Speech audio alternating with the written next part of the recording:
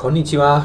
私の名前はマイケルです。私の日本語はそんなに良くないけど、本当に言いたいことがあります。じゃあ、始めます。私たちはなんでこの地球に存在しているの？本当に仕事と学校とお金ばっかりなの？もっとありませんか？これから先に次の世界は何でしょう？死んだらどこへ行くの？どうやって確認できるの？どこで意味を見つけられますか？私の存在は値段がありますか？人類はみんなこんな問題があります。私はキリスト教人ですけど、普通は教会に行きません。こんな問題はいつも答えられないところに行きたくないのですから。でも答えられる人を見つけられました。彼はイエスで、彼のミッションは私たち人類を救って本当にアイデンティティを思い出させて、私たちの本物の家に戻せてくれるためです。聖書はこの意味だけでした。そして私たち誰でも彼と出会えます。彼はあなたのことが大好きで、いつも絶えずあなたと一緒に生きてほしいです。彼は素晴らしい平和と喜びを与えてほしいです。あなた自身個人的にあげてほしいです。私の日本語は簡単ですけど、彼のメッセージはとても簡単ですから、彼は本当にあなたの人生に興味があって、あなたと一緒に会話とかしたい。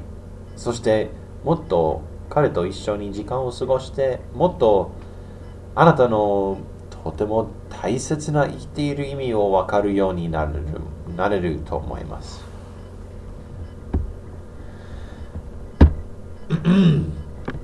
私は毎日この世界からプレッシャーとか悪いことばかりを受けているけど、彼から絶対にこんなことを得られません。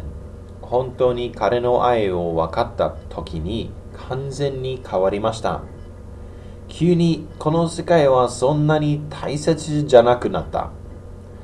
本物のリアリティがはっきりになりました。奇跡の中に住めることはイエスと一緒に簡単です。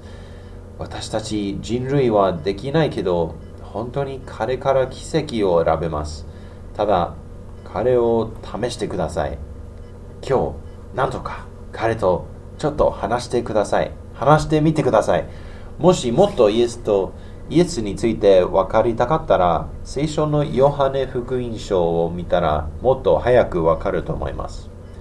頑張って諦めないで、本物の希望と本物の平和と愛が存在しています。この世界で問題がいっぱいあるんだけど、イエスはもうバトルを勝ちました。彼自分自身の血として十字架で私たちを救ってくれました。彼の犠牲として私たちはみんな神様と一緒に住めます。日本人はよく魂の世界を分かると思います。私はアメリカで高校学生の時にいろいろな日本の美術を見て、よく天国の美しさを感じられました。でもこのインフォメーションはただその亡くなった中中心と思います。最も大切な鍵、天国の鍵です。日本ではとても大きな鍵の穴があるでしょう。古墳。多分それはこのミステリーの答えですよ。イエスはその鍵です。日本の昔の歴史、もう忘れた秘密。あなたの夢は何ですか？想像力以上、彼はあなたの夢を現れる。神様と何にも無理がありません。もし想像ができれば、彼は絶対にできます。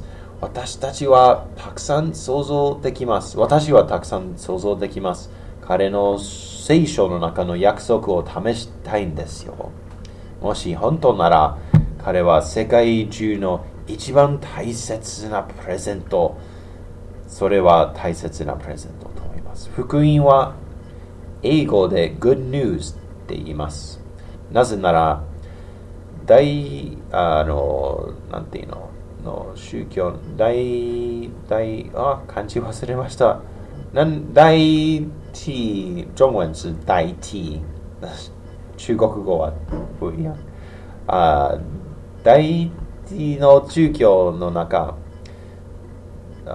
ほとんどの宗教の中、怒っている神様のために働かないと絶対に天国に行けない。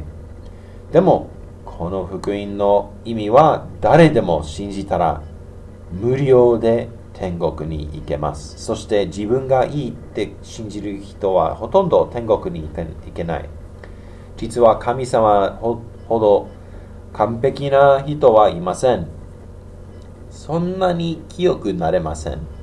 彼は本当に高くて美しくて、それ誰でも思っているより素晴らしい神様から彼の手伝いがないと彼と同じように素晴らしくなれません。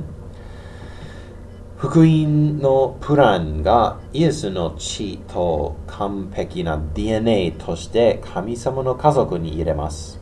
宗教的な考え方は完全に違いますよ。全世界の宗教の中でいいことをしないと天国に行けない。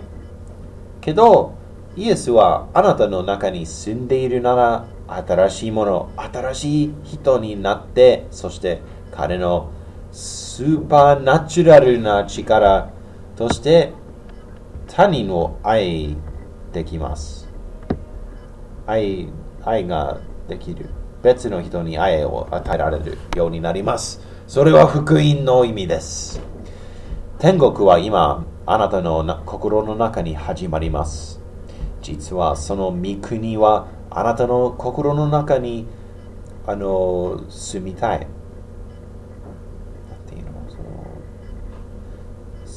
あなたの心の中に住みたい。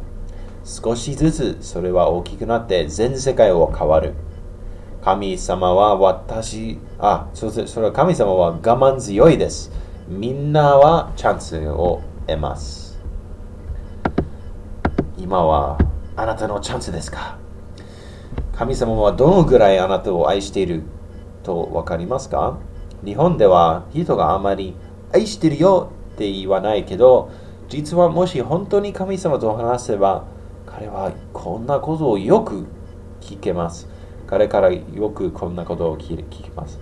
聖書の最後のチャプターはイエスの妻について話します。彼は神様の子ですけど、まだ恋人がいません。